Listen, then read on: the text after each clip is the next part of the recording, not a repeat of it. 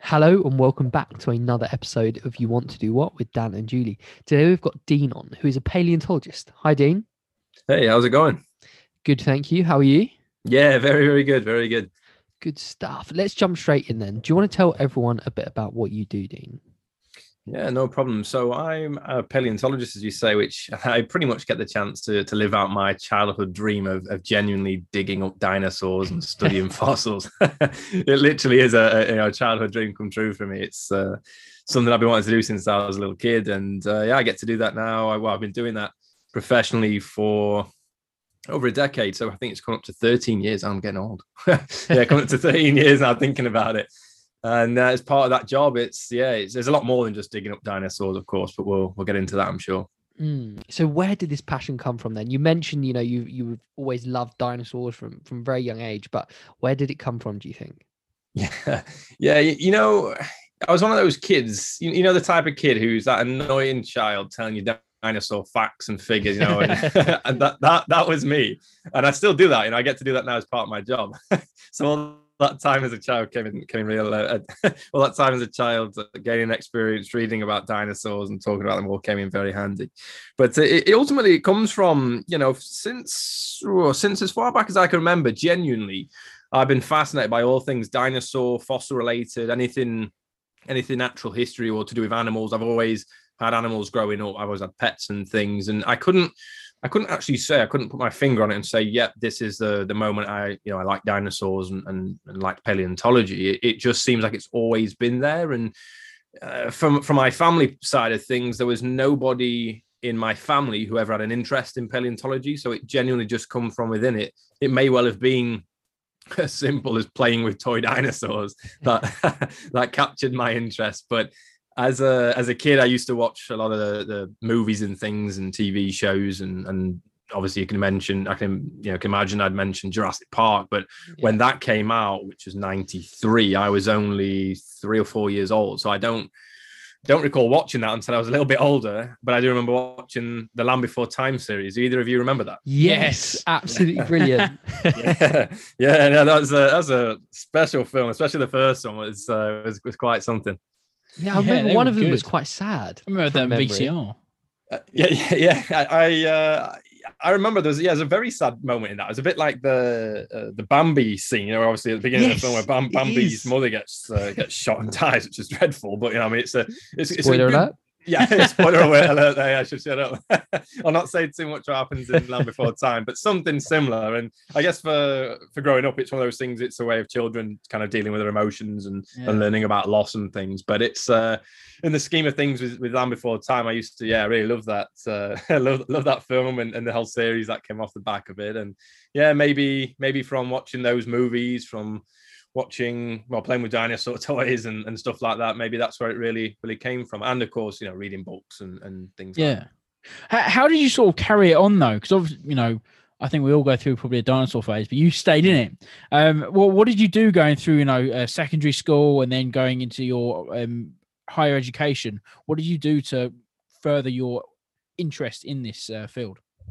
Yeah, it's funny you say about we all go through a dinosaur phase. I guess for me, I just never grew up, right?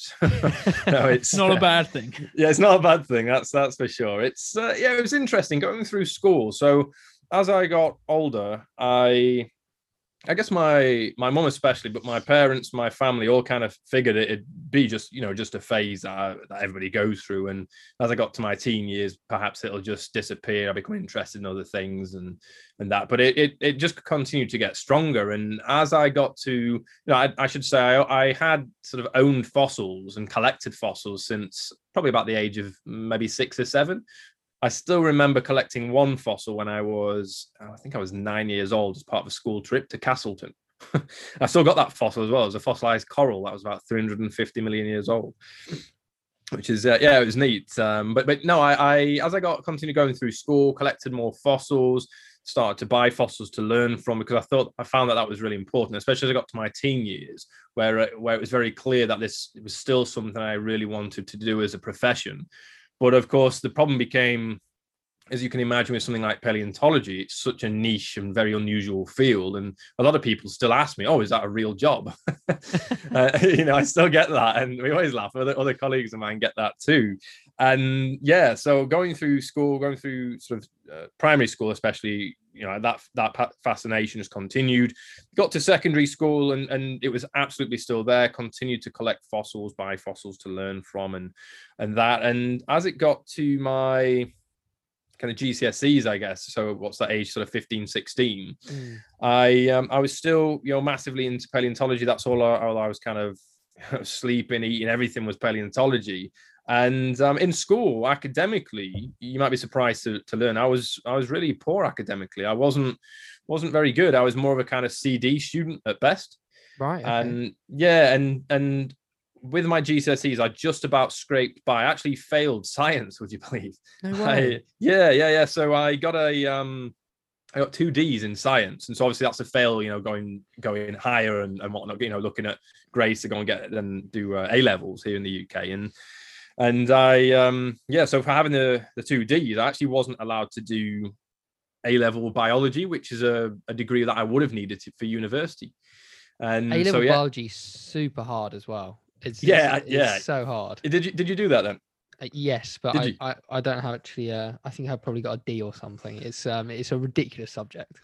No, I can imagine. I imagine, you know, because of my poor grades at GCSE, and plus I didn't pass math either. So I just about scraped by. I remember GCSEs, my best grade, I think, was a B in geography, and even that I was surprised myself.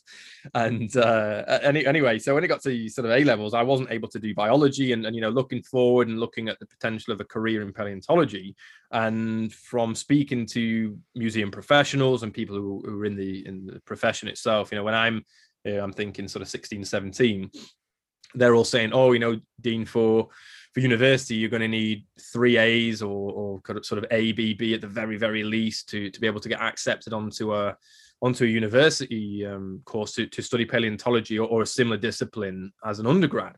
And so I'm already thinking, yeah, this is going to be way, way, way, way, way too hard for me to achieve, you know, considering I wasn't even allowed to do A-level biology.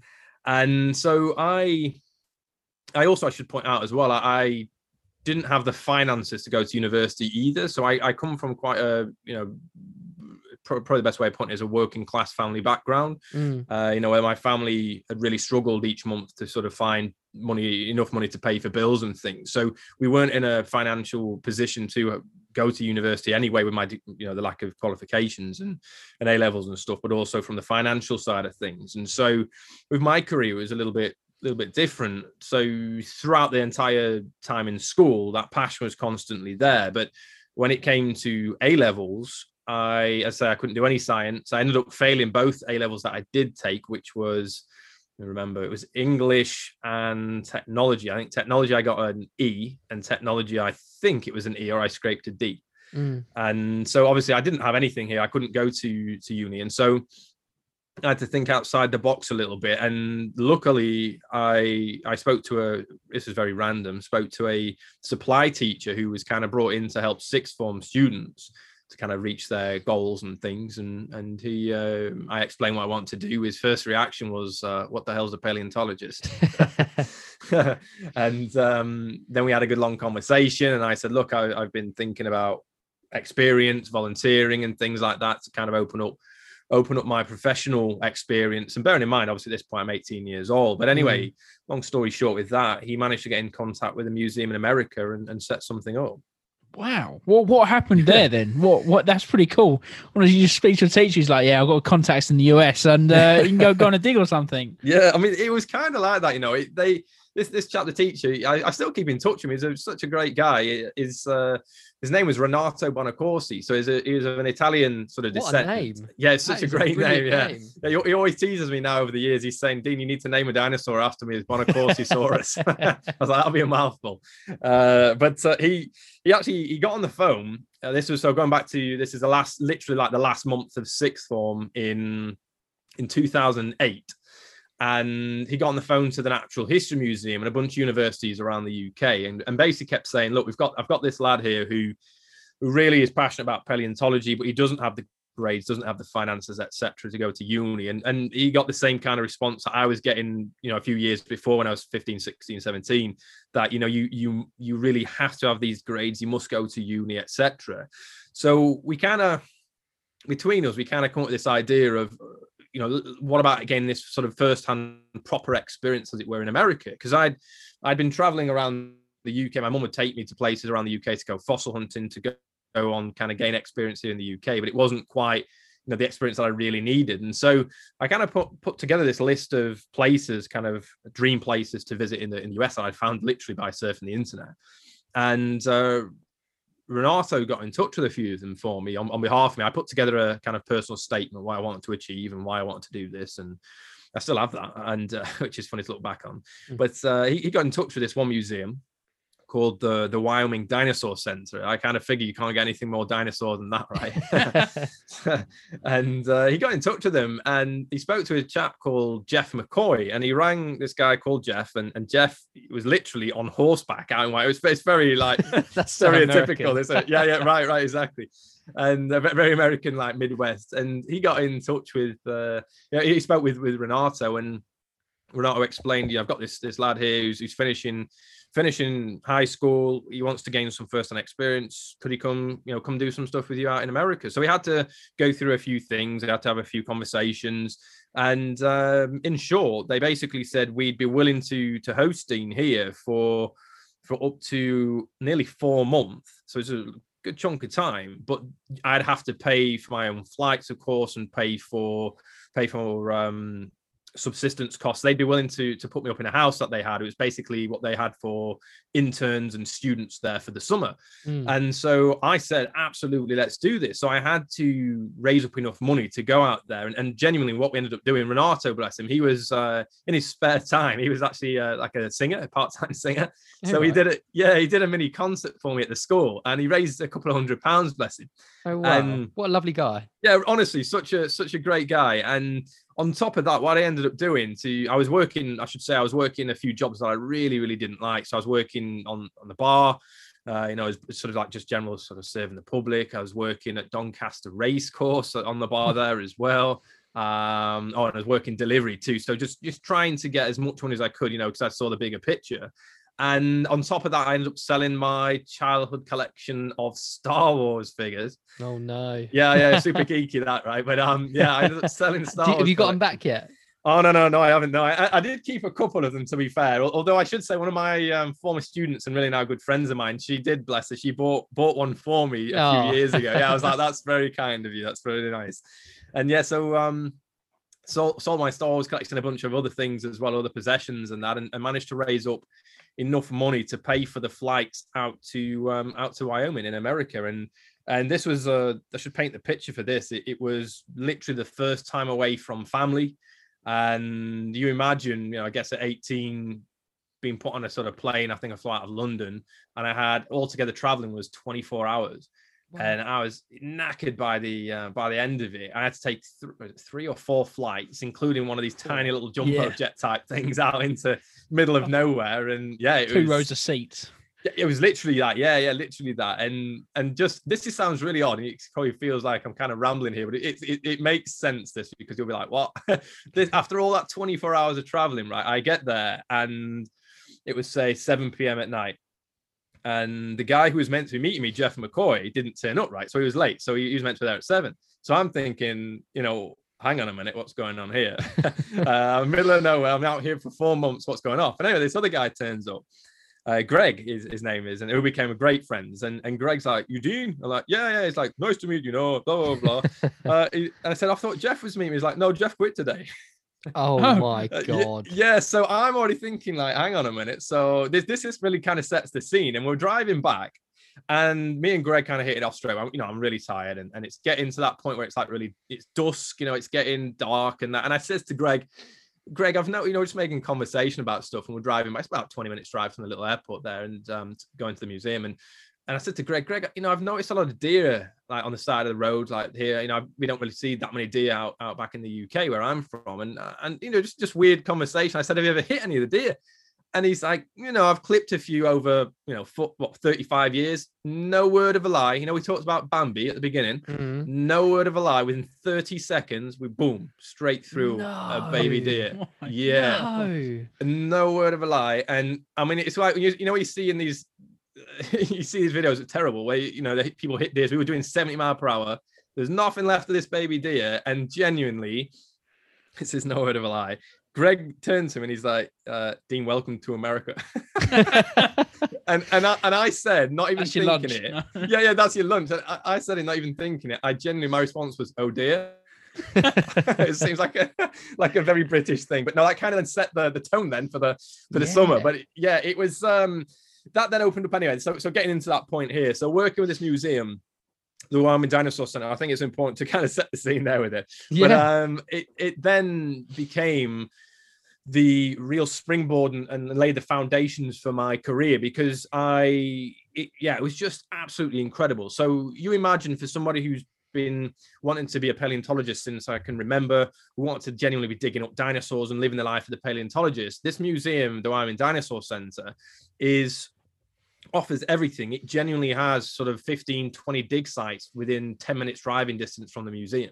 Wow. It's got a world-class museum with material that's from all around the world. Some leading paleontologists have worked there. They've got many paleontologists on staff. They have visiting scientists coming all the time. It's just like a living, breathing museum. There's so much going on. And so as this 18-year-old from Doncaster in England, it was kind of just so mind-blowing that there was so much to kind of do. And you imagine, for pretty much, let's say that it's nearly 4 months of my time spent out there volunteering at this museum, it just opened my eyes completely to the world of paleontology and gave me that early kind of experience to think, what, this is what I need to do. And so I'd be there, I'd be working with other students. There'd be students there, there'd be interns, but I'd be at the weekend when they're off, I'd be straight in the museum, still doing stuff to try and just absorb as much info as I could, and try my best to, take part in digs and things. And that really was really laid the foundations for my career to come. So you've gone from not being allowed to do A levels to going to Wyoming and going to this amazing, museum. So how did that enable you to actually become a paleontologist? Yeah, so off the back of this trip to Wyoming, I managed to meet sort of a lot of people whilst out there, and people who kind of helped me, if you like, get my foot on the ladder a bit further. And after lots of discussions and chats to some of the students, some of the professionals who I met, and a lot of them said, Dean, paleontology is such an unusual field and very, very niche that it kind of comes down to, and this is no word of a lie, it's pretty much for kind of to be a professional paleontologist, the general public's perception of it comes down to something like 1 in every 70 or 1 in every 100 people, for that job. So wow. You've got so many people vying for that kind of big job as a paleontologist. It's so competitive, even though it is obviously a small field. It's so incredibly competitive. And so a lot of people I was speaking to were saying, Dean, what we would say for advice is continue to gain as much experience as you can. Look at one of the main things where they were saying is look at doing academic research, scientific papers and things. Now, with that, it's very interesting because I genuinely had never heard of a scientific paper. I had no concept whatsoever what that was. So when I heard students and stuff talking about papers, have you seen the latest paper here and there? I genuinely thought they meant newspapers. and I even said that to some of them, which they laughed about for the next month or so. but it was that just kind of helps to build obviously my character too, that I literally come from a background where there's no kind of academics in my family either. And so having this experience in Wyoming, I came back from Wyoming, came back to Doncaster, and I actually began then volunteering at my local museum, Doncaster Museum and Art Gallery. I basically had a meeting with an archaeologist there, so not a paleontologist, with the archaeologist, a guy called Peter Robinson, who actually had a real passion and interest in fossils. And he said, oh, Dean, based on your experience you've just got out in America, we'd be willing to have you as a volunteer here. I'd manage your volunteering, and it'd come in handy because it's such a vital part of the professional, future experience. Gaining the experience is really important going forward, and as a professional in the field. So I said, yeah, perfect. Thank you so much. So all that sort of money I'd still continued at this point to be working these jobs I didn't like. I continued to just go to the museum in the day and volunteer as much as I could. And whilst doing that, I came across this collection. I should say that Doncaster Museum, they didn't know what they had in their collection. The last paleontologist, he died in, I think, let me get it right, 1912. Oh, so okay. yeah, so quite, It's been a while. Yeah, been a while. Yeah, so it's at that time. This is end of 2008. This was Refossilized at that point. yeah, exactly. So this is at a point where I was like, well, this is going to be important for me. So I just continued to go through this collection of stuff and came across over about, I think it was 10,000 fossils in the collection. Wow. And they had literally, the museum staff had no clue what they had, because most of it practically all of it had never been gone through by by a professional, definitely not for a long time. And the last geologist they had, she retired in 1983. So they didn't have anybody with that knowledge. So obviously I've just come from Wyoming, and this kid who's just full of passion for paleontology and just wanting to learn and absorb as much info. So I was kind of tasked with this going through all this material. And so looking at this stuff, it became clear to Peter that we had a possibility here to create a mini exhibition, which is what I ended up doing with the museum staff.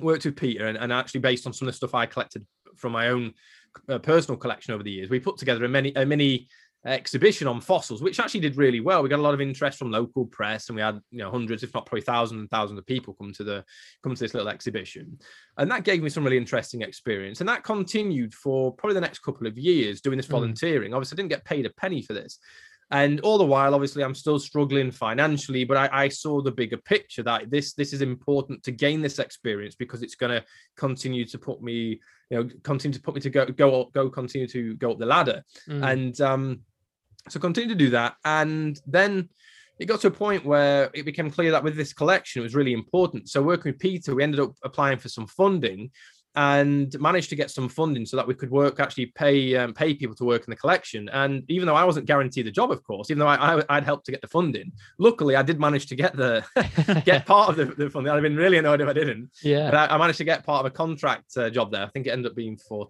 was it a year, or maybe it's 14 months, I think it was. And so that kind of gave me my first sort of big position, if you like, working in paleontology. But all the while doing this wasn't until kind of, was this 2010, 11? During this time, because I'd gained this experience out in Wyoming and then gained this experience at Doncaster Museum, a major thing happened for me whilst at the museum in Doncaster was I was shown on one of the days going through this 10,000 fossils, I was shown a specimen that was thought to be a plaster copy of a thing called an ichthyosaur, which are these extinct marine reptiles. You'll have seen them in documentaries and stuff and that. They sort of look a bit like dolphins or sharks, but they're entirely unrelated. They're not swimming dinosaurs. They are a group of marine reptiles. And I was shown this one, thought to be a plastic copy. And bearing in mind, again, I'm 18 here. I said to there's two chaps, Peter and to Alan, the education chap who had the specimen in his care. I said, well, no, this isn't a plastic copy. It's real. And they just couldn't believe it. And they said, oh, well, we use this actively in education sessions at the museum. And I was like, oh, right, well, stop that. So we had it taken out the education department and had it cleaned up. And I was absolutely right. We had it confirmed by a couple of paleontologists. And that is really where my story kind of with academia began, because this is how it all kind of connects. And it's so bizarre how my career has gone, because going a little bit further back to Wyoming, serendipitously, I met somebody, a visiting professor from New York, who was out there literally for about 3 days. And her name is Professor Judy Messere. And I was invited to go on a dig with Judy and a small team from the Wyoming Dinosaur Center. And I jumped at the chance to go, of course. And I met Judy and I told them about that I was going to be volunteering at this museum. And anyway, I'd kept in touch with Judy. So when I came across this ichthyosaur at Doncaster, I spoke to her, and Judy was as it turns out, she's a world-renowned expert on ichthyosaurs. And she was approaching retirement age. So she'd spent a good 15, 20, 30 years being this kind of expert in the field. And so she said, oh, Dean, that's really rare. That's a really interesting specimen. It turns out the specimen had its last meal preserved inside its stomach. Oh, wow. And yeah, so preserved between its ribs with this really large sort of black mass. And in there, we had a fish scale, and we had hundreds, if not thousands, of tiny microscopic hook-shaped objects, which were from the arms of squid. So we know that this ichthyosaur, about 183 million years ago, was feeding on squid and fish right before it died. Incredible. Yeah, amazing, right? And so that then this story, this discovery of this ichthyosaur is then what kind of put me down the route of academia, and that became my first peer-reviewed paper that I actually wrote. I began writing when I was 18, and that was published when I was 20 or 19. It was published in 2010. I'm here with my mouth open. Your story is absolutely incredible, and I think one of the biggest things, particularly from Dan's point of view, he's always advocated that you don't need to go to university. If you've got a passion for something, you can work hard and you can get to it no matter what. And your story is just like it's so spot on. You know, you've achieved more by just fighting for what you want, and you've got there, and it's so amazing. Oh, cheers for that. No, I appreciate it. And it was one of those things where I've had so many people over the years say to me, and this is one of the things where a lot of it I find it does come down to jealousy, but it's dropped off quite a bit in recent years, probably the last 5 years or so. But early on, when I started to write papers and I started to get a bit of a name for myself with one or two things, because now I'm at a point where I've written about 50 scientific papers, discovered new species to science. I've written various books and stuff like that. But early on in my career, people kind of looked down on me a little bit because I didn't do the traditional route of going to uni, getting an undergrad. And so with certain people, they were, looking down on me and saying, oh, no, you'll never be taken seriously in this field. You need an undergrad degree and these things. And I just thought, I don't want to do it. I want to do it my own way. I want to follow my passion and I want to gain the experience and go out and do that, because I'm very much one of those people who learn by doing. And so it took, where did it end up? Probably after the years and years of experience I started to gain, and I started to work in contract positions, and I started to get a good name for myself in paleontology, especially in the world of ichthyosaurs, which might sound like a small world, but in paleontology, it's quite a big world, actually. Ichthyosaurs have been known for about 200 years now, and in a scientific capacity. And it wasn't until January 2013, I got chatting to a couple of friends of mine, colleagues of mine, and they said, Dean, with all your experience now, why we should get you as an affiliation with an academic institution. You've published a lot. You're moving on from Doncaster. My contract stuff had finished at Doncaster, and so I became affiliated with the University of Manchester here in England. And right off the bat, we actually, based on the experience that I'd already had, so the sort of field experience, writing of papers. Even at this point, I'd written a book. I was writing my second book at this point. And they had some discussions about sort of doing a PhD right off the bat. And there was some early discussions about sort of being given an honorary PhD. And I was like, what? Oh, wow. That's crazy. Yeah. So I was like, that's crazy. But then I said to myself, if I was going to do this, I'd want to do it properly. And so the only way I could do that was I was given an opportunity that I'd obviously written. At this point, I'd written, I'd say, multiple papers, starting to make a name for myself in paleontology. And I was given the opportunity to do an MPhil. I don't know if you know what that is, but effectively it's a master's, but it's kind of like a higher master's. It's what we call a master's of philosophy, but it's in paleontology, and it's offered at various different universities across the UK. And so it's kind of like the in-between, not a straight up master's, it's kind of like a slightly more advanced master's. And often people then lead on from that to do that sometimes becomes their first year of the PhD. And so I ended up doing that, and that I completed in 2015.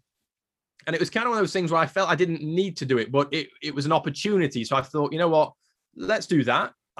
It might open some more doors. And after completing it, I ended up winning an award for the MPhil. It was like the best award in the department. And so I was like, oh, amazing, thank you. And then we had some discussions about, because again, not just for the MPhil, but for my other research at the time. And I'd actually just, at this point, this was where we think in 2015, I'd written many more papers. I discovered and named a new species at this point as well. And I just presented a TV show as well, which we can get into that stuff a little bit later. But after all of this, I got chatting about the PhD, because that came up again. And we said, Dean, based on all of your experience and that, we think you might be applicable at the University of Manchester to apply for the aptly named Dean Scholarship Award. And anyway, I did, and managed to get that. And so that was a 3-year fully funded PhD. And this is obviously incredibly rare for somebody who had never gone to university, didn't have even the GCSEs, the A-levels to get to uni, let alone have an undergrad, to then be able to do a PhD. And then past that, I got my PhD a couple of years ago now. And it was always one of those things where I've never felt I needed to have a PhD, never felt I needed to get the qualifications or get those letters behind my name. But it's one of those things where the opportunity was made available through my hard work, and it felt like it was the right decision to do. And I'm glad I did that, because it has opened up other different, new doors, other doors and things. And so it is great that I managed to do that. But I've done it if you like, my own way. I've not gone the sort of traditional route. And all the while, whilst doing getting to this point of being able to do a PhD, as I say, I've written in that time up until now, we have, 50 papers, named 5 new species of ichthyosaurs to science, including one I named after the one at Doncaster actually turns out to be a new species, let alone was it being used by children in the education department. It ended up being a new species that me and Judy Macere, who I met in Wyoming, we named Ichthyosaurus anningae, which is in honor of a fantastic paleontologist who's actually, it's her birthday today. It's her 222nd birthday. Happy 222nd birthday. Yeah. And she was a great paleontologist from Lyme Regis in Dorset. Often it's said that the famous tongue twister, she sells seashells on the seashore. Yes. Yeah, a lot of people, you taught in school that it's inspired by Mary Anning. That's not true. It's not inspired by Mary, but it's something that I still like to bring up because it's a cool little thing that does remind me of her. But anyway, we named it after her as Ichthyosaurus anningae, and that was the first species I named. But then over the last few years, I've named a few more. And one of the cool things I named just a couple of years ago in 2019 was a little velociraptor-like dinosaur, which was found in Wyoming, which was goes back to being related to the Wyoming Dinosaur Center as it was in their care. I mean, as Julie said, I'm a big advocate for not having to go to university necessarily, because you're it's such a great example of this.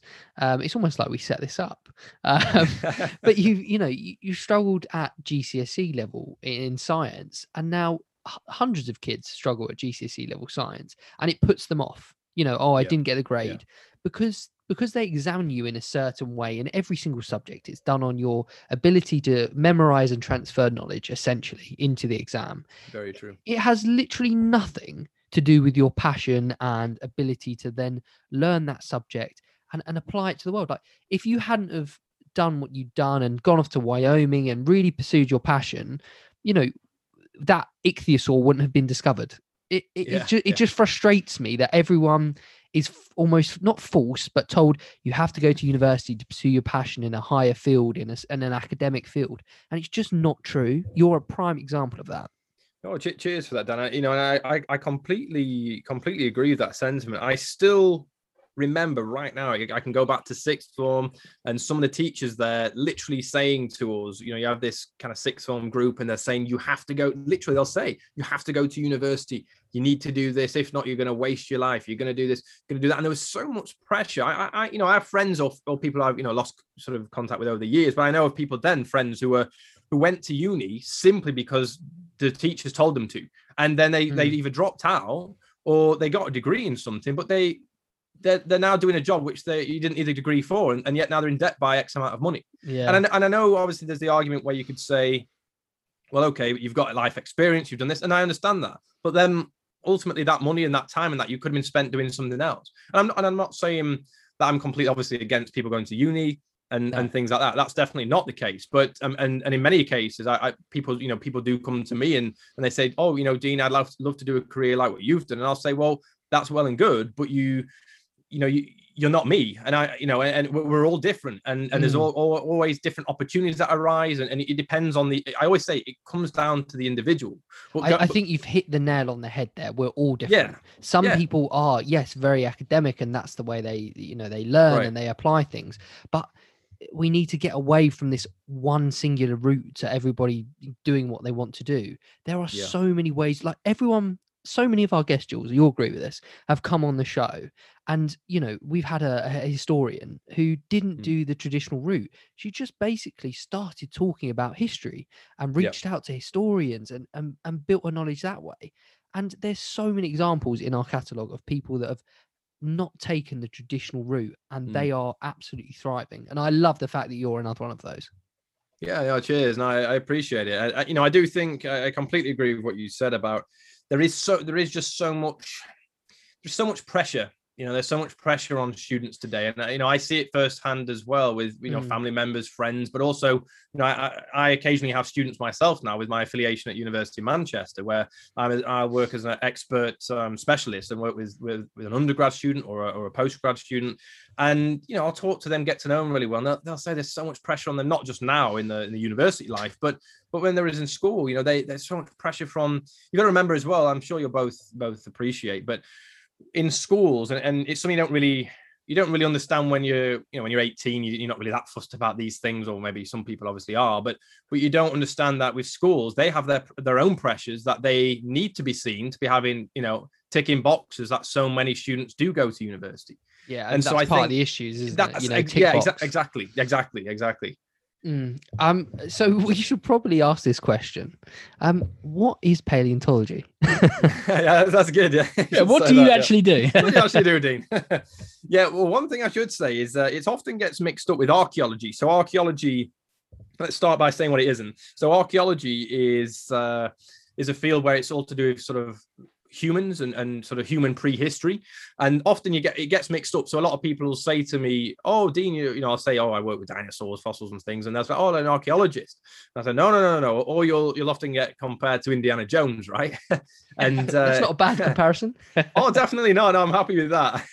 But with Indiana Jones, and so obviously he's like, he's a prime kind of public fronted idea of what an archaeologist is, and for some, for sure, I'm sure that is the case.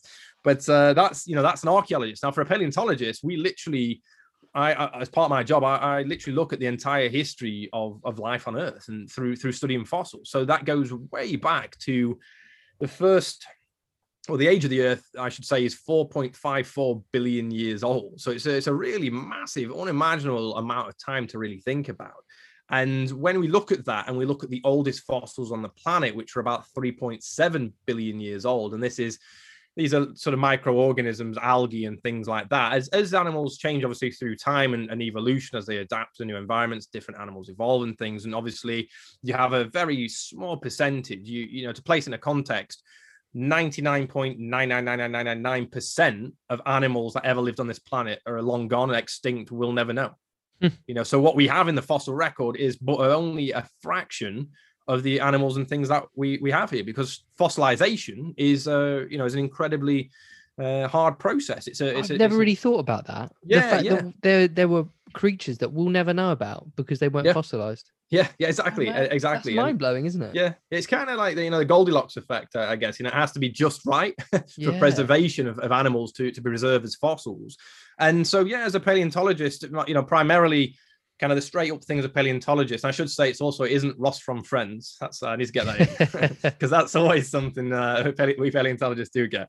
But it's it's a fascinating area. We get to, I kind of mentioned at the beginning, I literally get the chance to go and dig up dinosaurs, and obviously lots of other different fossils, because dinosaurs only again make up a very small percentage of what paleontology is. But of course, that's what's in the public eye through the likes of Jurassic Park, Jurassic World, and obviously is very much in your face in museums. And why not? Dinosaurs are frigging cool. Well, it's kind of changed recently, hasn't it? Like in the news, I've seen a lot of articles about our ideas of what dinosaurs look like is changing all the time. Yeah, the whole feather thing. The feather thing, the T-Rex's feathers. It kind of ruins Jurassic Park a bit, but I don't know. I think a T-Rex with feathers, that I could imagine like a chicken the size of a T-Rex. That'd be quite scary. Chicken with teeth. Yeah, exactly. But that's a good point that you say there, is that with the field of paleontology over the last 20-30 years has changed so radically. Like the ideas that you mentioned there about feathers and things, and even new discoveries in paleontology now have been made over the last 20 plus years of some fossils that are preserved with such great detail that we can work out exactly what colors they were based on the fact that they have color pigments preserved in their skin or their feathers. How incredible. It's amazing, isn't it? And so this field of paleontology, it's so much more than, I always laugh about it saying, I dig up dinosaurs, which is a big part of my work. But as a paleontologist, your job has changed so much now that we are out in the field digging up dinosaurs or the fossils, but that's such a small part of it now. There's lots of stuff, working in museums, so working as curators in museums, so that's taking care of the specimens, making sure members of the public can come and see them on display in museums, creating exhibitions. There's doing lots of academic research, working out what the sort of the latest and greatest finds are. Like I mentioned, the sort of bringing these animals to life, not Jurassic Park style, but bringing them to life in the sense of understanding their colors, what they actually were like in life, and how these animals behaved. There's also a big part of paleontology as well, of course, is communicating science. Science communicators. That's become a big part of my work as well. So it isn't. I always introduce myself obviously as a doctor of paleontology, paleontologist, but I'm very much obviously an author with the work that I do with books, but a big part of my work has become science, has become as a science communicator. So talking to, could be groups of school children up to, learned academics and of different field. You mentioned historians earlier, it might be historians or it could be anybody. And, and I mentioned this is a case where I'll go to, say, festivals and I'll talk about paleontology to big groups up to thousands of people, or I'll co-host TV shows and things. One of the big TV shows that I did going back a few years ago is a program called Dinosaur Britain. That was a primetime TV show for ITV1. You know what? I think I watched that. I did. Yeah. Oh, yeah. Really? Yes. Yeah. Oh, yes. good. I could hopefully enjoyed it. Yes, it was certainly. great. Oh, yeah. I said we all go through dinosaur phases. Yeah. So it's really cool. How do you get involved with writing papers? That's obviously something that obviously comes with an academic job, but how is it for you? Well, what do you get involved with there? Yeah, it's interesting. So I'd say going back to Wyoming, where I'd never heard of writing papers and stuff, it was all completely new to me. And that was genuinely the way I was kind of thrown in the deep end with it. I was told, Dean, the best way of doing it is just read papers. And I read these papers, and between us, I literally had no idea. I read the paper and was like, the hell did I just read? It was, I know what you mean. Yeah, it's so technical, right? And I was like, what is this? I'm never going to be able to write a paper. And so I, after finding that ichthyosaur in Doncaster and having the encouragement from Judy Macere, who I met out in Wyoming, she encouraged me to write this paper. And I've still got the first drafts of that paper, and they are hideous. So poorly written. But it was my starting point. It's my foot on the ladder in academia. And so I genuinely, the way in which I did it, I just started writing. I started reading. I got hold as much literature as I could. Some stuff I paid for. Other stuff I literally, hounded paleontologists, send them emails saying, hi, I'd like to read your paper, blah, blah, and killed them with kindness. And then they sent me a copy, and I just read and read and read. And then I started to kind of pick up the lingo on stuff and some of the technical literature and began writing. And then sort of before I knew it, can I say my first paper was published 2010. A year later, I'd published, I think, a couple more papers, and then it started to build up and up and up. And as I mentioned, it's about 50 papers now with more in the works. And it just got to a point where I just began then collaborating with other people, researchers from around the world, who other people would then come to me. So if I published a couple of papers on ichthyosaurs, someone might have seen that paper and said, oh, Dean's the ichthyosaur person, right? We need to speak to him. And so they'd say, oh, Dean, we've got an ichthyosaur at X museum. Could you come and take a look? And I'd be like, you know what? Sure, let me go take a look. Turns out it's really cool. Nobody studied it. It needs to be described in the literature. I'd do that. I just physically go and do it. And bear in mind, I didn't get paid for any of this. I've literally never been paid to write a scientific paper, bar from my my PhD research. That's it. And I say paid. It's not, you're not really paid to write the papers, of course. It's just funding to make sure you can just about survive. but no, it's often with academia for me has been a real labor of love. And through doing all this research and getting into academia, writing papers, I've become, it's always a feel embarrassed saying it, but people always point it out for me, is that I've become as literally an internationally recognized expert in the field of not only paleontology, but specifically as one of the world's leading experts on ichthyosaurs. I love that. That's so cool. That's a cool statement. That's so cool. It's a party starter. Yeah. Yeah, definitely. It's mad though, when you think of it, and let's say I go back and I think to myself, the mindset I was in 2008 and a few years after that, I genuinely didn't have more than a couple of quid to my name. My mum and my sister at one point, this is probably 2010 maybe, sat me down, I still remember like it was yesterday, and said, Dean, are you going to be okay in this field? You're working jobs you don't like, you're volunteering, not earning any money from paleontology yet. What are you going to do? And I said, I'll be okay.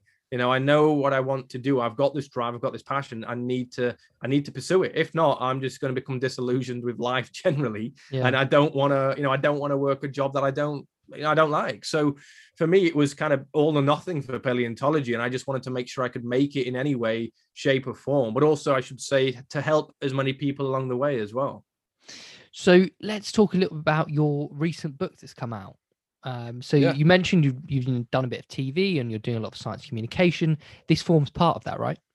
Yeah, definitely. So this book is called Locked in Time. It's called Locked in Time: Animal Behavior Unearthed in 50 Extraordinary Fossils.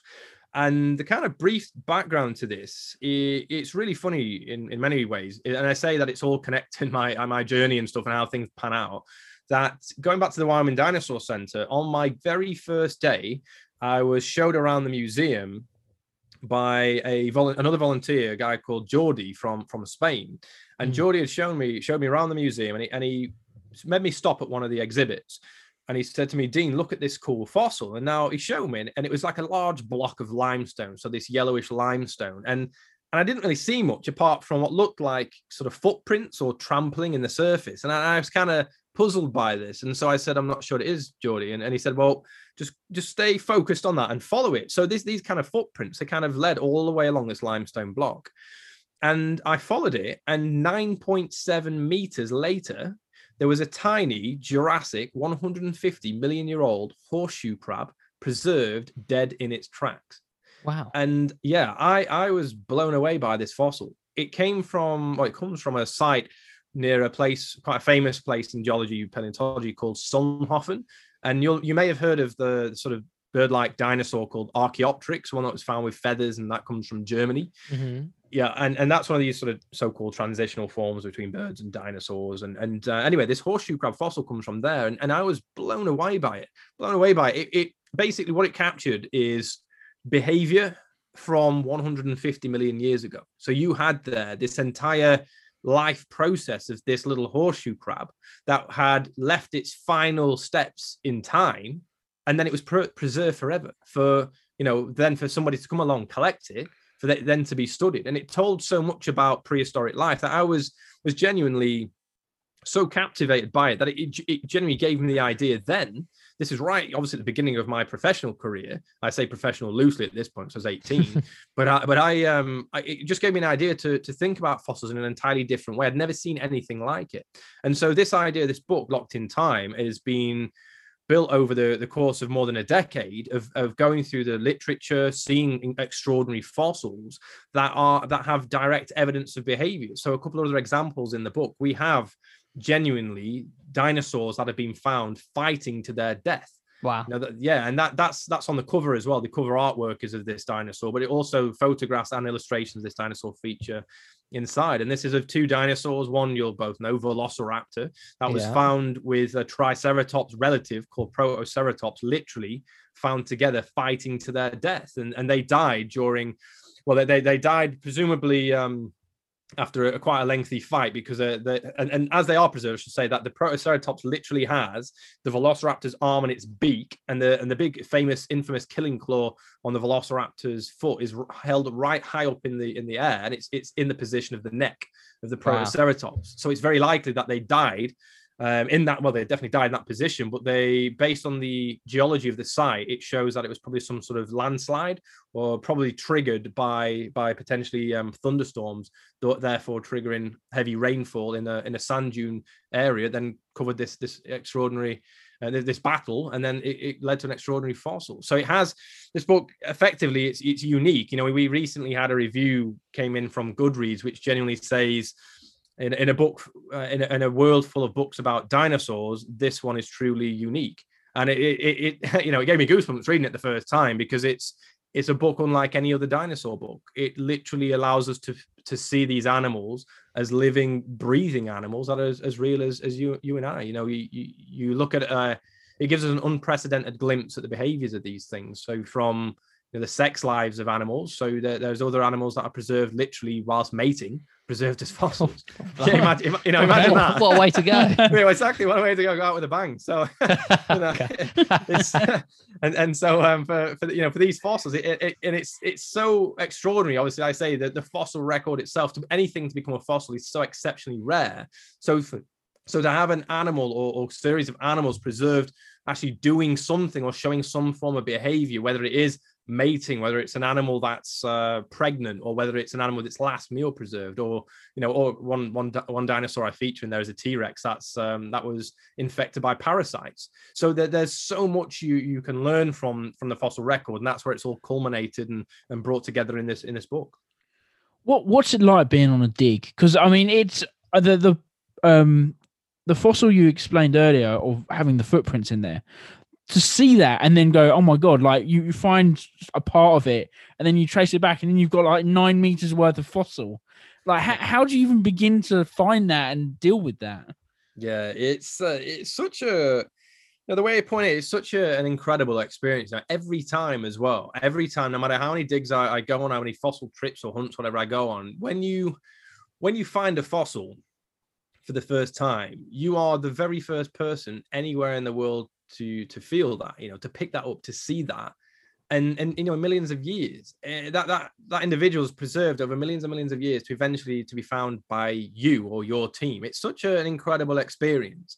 And when it comes to fossils, the way in which, say, paleontologists go out and find these things, because a lot of stuff, I must say, especially not so much now, but in the past, many fossils were just found by chance, of course. You imagine here in the UK, you had the Industrial Revolution. So there was lots of mining, lots of sort of factories being built left, right, and center. There was railways being put in, all these things. And during all these constructions of these things, there were fossils being found. So often, it was quite by chance. But nowadays, paleontologists, geologists have plenty of information, often in the academic, the technical literature available to them to be like, look, these are the types of rocks you need to be looking at, primarily like sedimentary rocks. So I mentioned like limestones, mudstones, and things. Here's where we know these rocks out, crop out, and here's a chance you're going to find fossils. Well, if we go to, let's say, for example, again in the UK, if we went to the Yorkshire coast, and we went looking for fossils and we found a fossil of a squid-like animal, well, we know that squid-like animal would have been living in the sea. Therefore, where that fossil's been found, the environment clearly indicates an extinct, an ancient marine environment, so an ancient sea.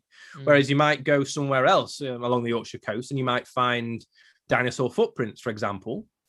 And if you look at the geology in the cliffs there, you'd be able to work out that always in rocks that have kind of not disturbed at all by how the plates and things change and how the geology changes and over time. If you imagine like a cliff face where at the bottom of the cliff, that's always going to be the oldest rocks. Those at the top are going to be the youngest. So if you find, say, a fossil on the beach, there is a way that you literally can work out pretty much where it came from in the cliffs. And therefore, those fossils from the bottom of the cliff, the base of the cliff, are older than those at the top. So you might find along the same location, you could find dinosaur footprints. Those footprints clearly weren't made out in the sea, otherwise they wouldn't have preserved. So they indicate that they were preserved in a coastal sort of setting on the coast, like basically a dinosaur leaving its footprints in mud or in sand that then preserved and became fossilized. And then that tells you more about that environment. So that indicates that you obviously you're not in the sea, you're at an environment on the coast. It might have been that was it sticky mud? Was it was it a case as was this animal on its own? Was it traveling in a group? All these types of things. But when when you are on a dig and sort of like a big dig, say again, I'll go back to like Wyoming. So I do a lot of work still with the Wyoming Dinosaur Center and elsewhere, but most of my work in America is still with the Dinosaur Center. It's one of those things where it's very mind blowing, and it's also the way I explain it's very surreal as well. You see these things in documentaries, you'll read about dinosaurs and stuff and digs and things as kids, or you might read it in books today as adults. And also, you see obviously, you see like in Jurassic Park, of course, the beginning of the Jurassic Park, they're digging out in Montana. It's definitely not like that. They made it look way too easy. They're just brushing the dirt off the bones. It's definitely not like that. Sometimes you're digging through you're digging through rocks that are incredibly hard. That you'll break tools on them. It's that hard to actually extract the bones. And I've been part of digs where it's taken months and months and months and months just to get out partial skeletons, whereas some digs that I'm aware of have continued for 10 years, 20 years, 30 years and longer. Word. Yeah, because some of these things you can't just sort of just take it out the ground. If we came across an animal, a dinosaur in the ground, if we took it straight out the ground, or if we took bits of it out without kind of assessing how it's preserved, without fully exposing it, what it would mean is that we ultimately lose the science there. We all that information about when that animal died. So let's say its head became disattached, disassociated from the neck. Let's say the arm bones became disarticulated, so a few bones disappeared. The tail became separated all these bits and pieces. That's a process, I think, what we call taphonomy. And taphonomy is really important because it tells us what happened to this animal after it died, what affected it, and so therefore how it's preserved. So there's so much when you go to a dinosaur dig or a fossil dig or even just a general fossil hunt.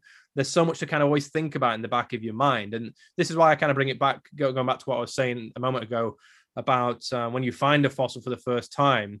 It's such an important thing to experience, and anybody can experience that, from a young child to somebody retired or a professor or something. And that's what's really nice and unique about paleontology, that it is a field, it is, if you like, a club where everybody can contribute. There's children around the world who genuinely have actually found new species to science just by being inquisitive and picking up a rock, or as it turns out, it was a fossil.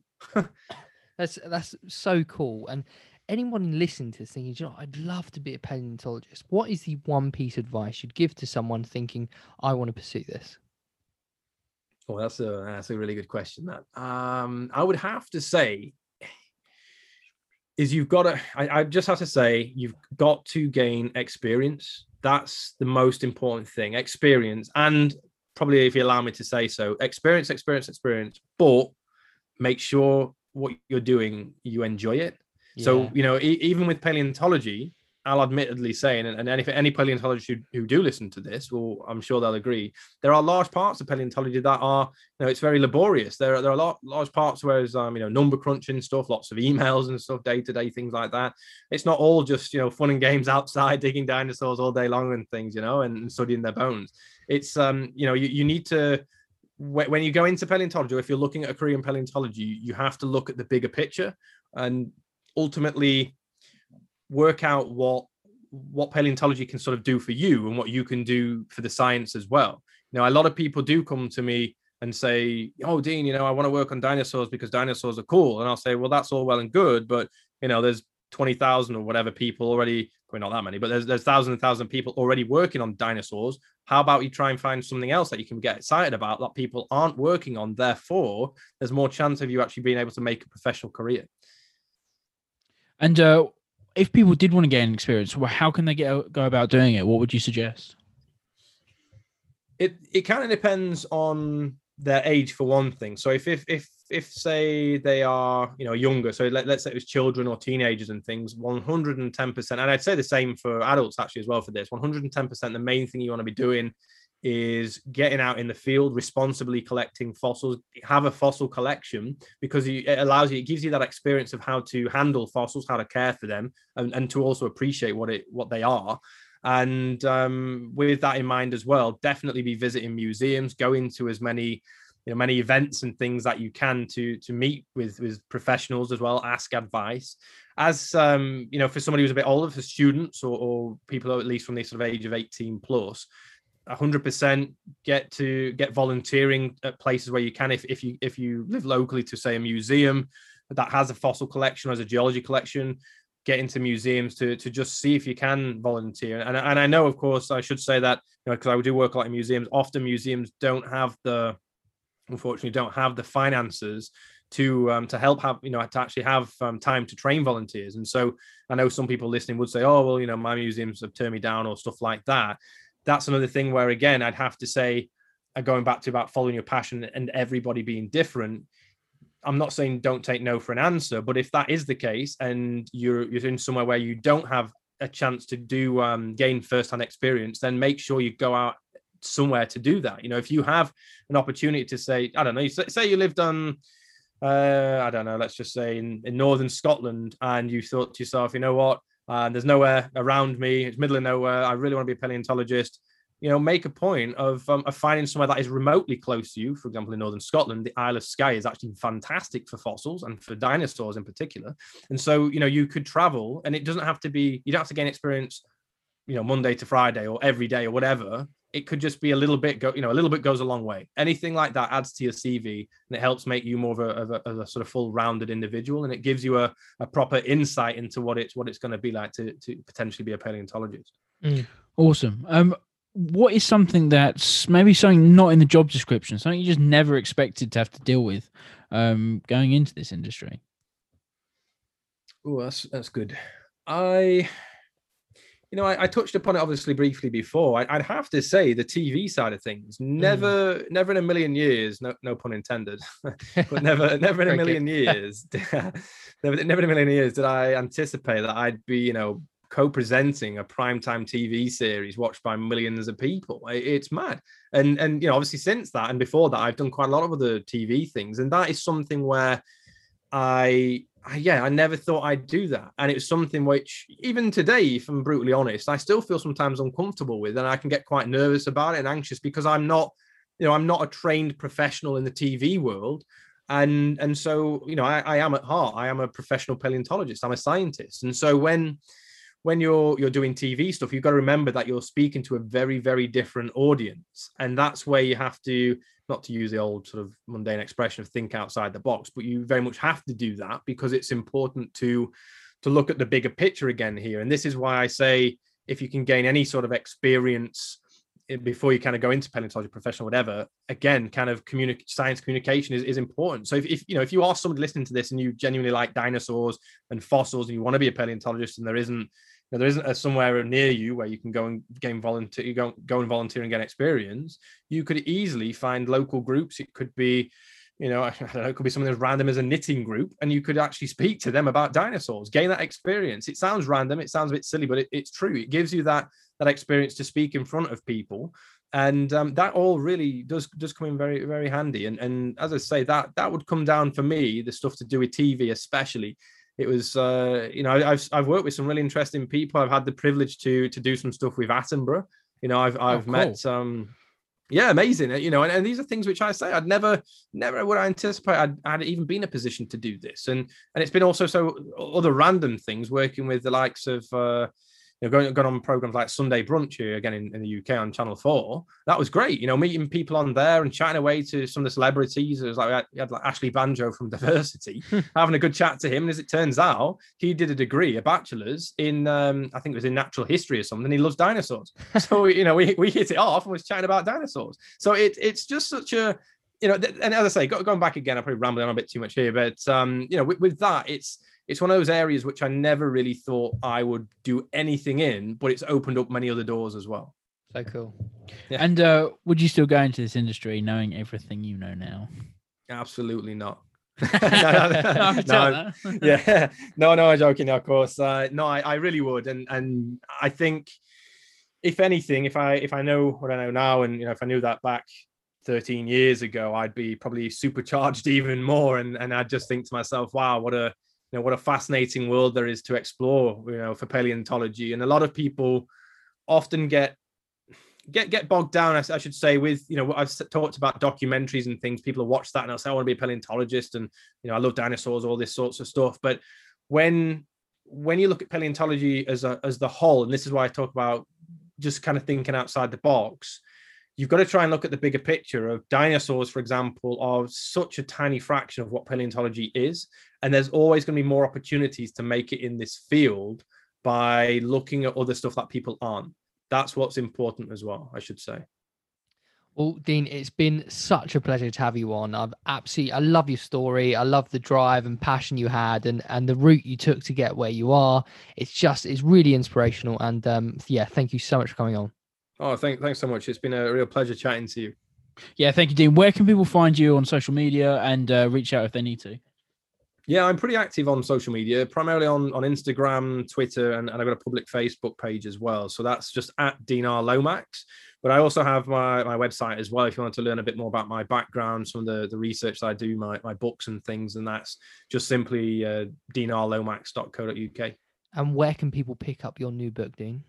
Well, you can buy that. You can get it on Amazon. You can get it from Waterstones. You can get it from, apparently it should be in bookshops now as well. But I definitely recommend, if you are interested in getting a hold of Locked in Time, I get it direct from the publisher, which is Columbia University Press.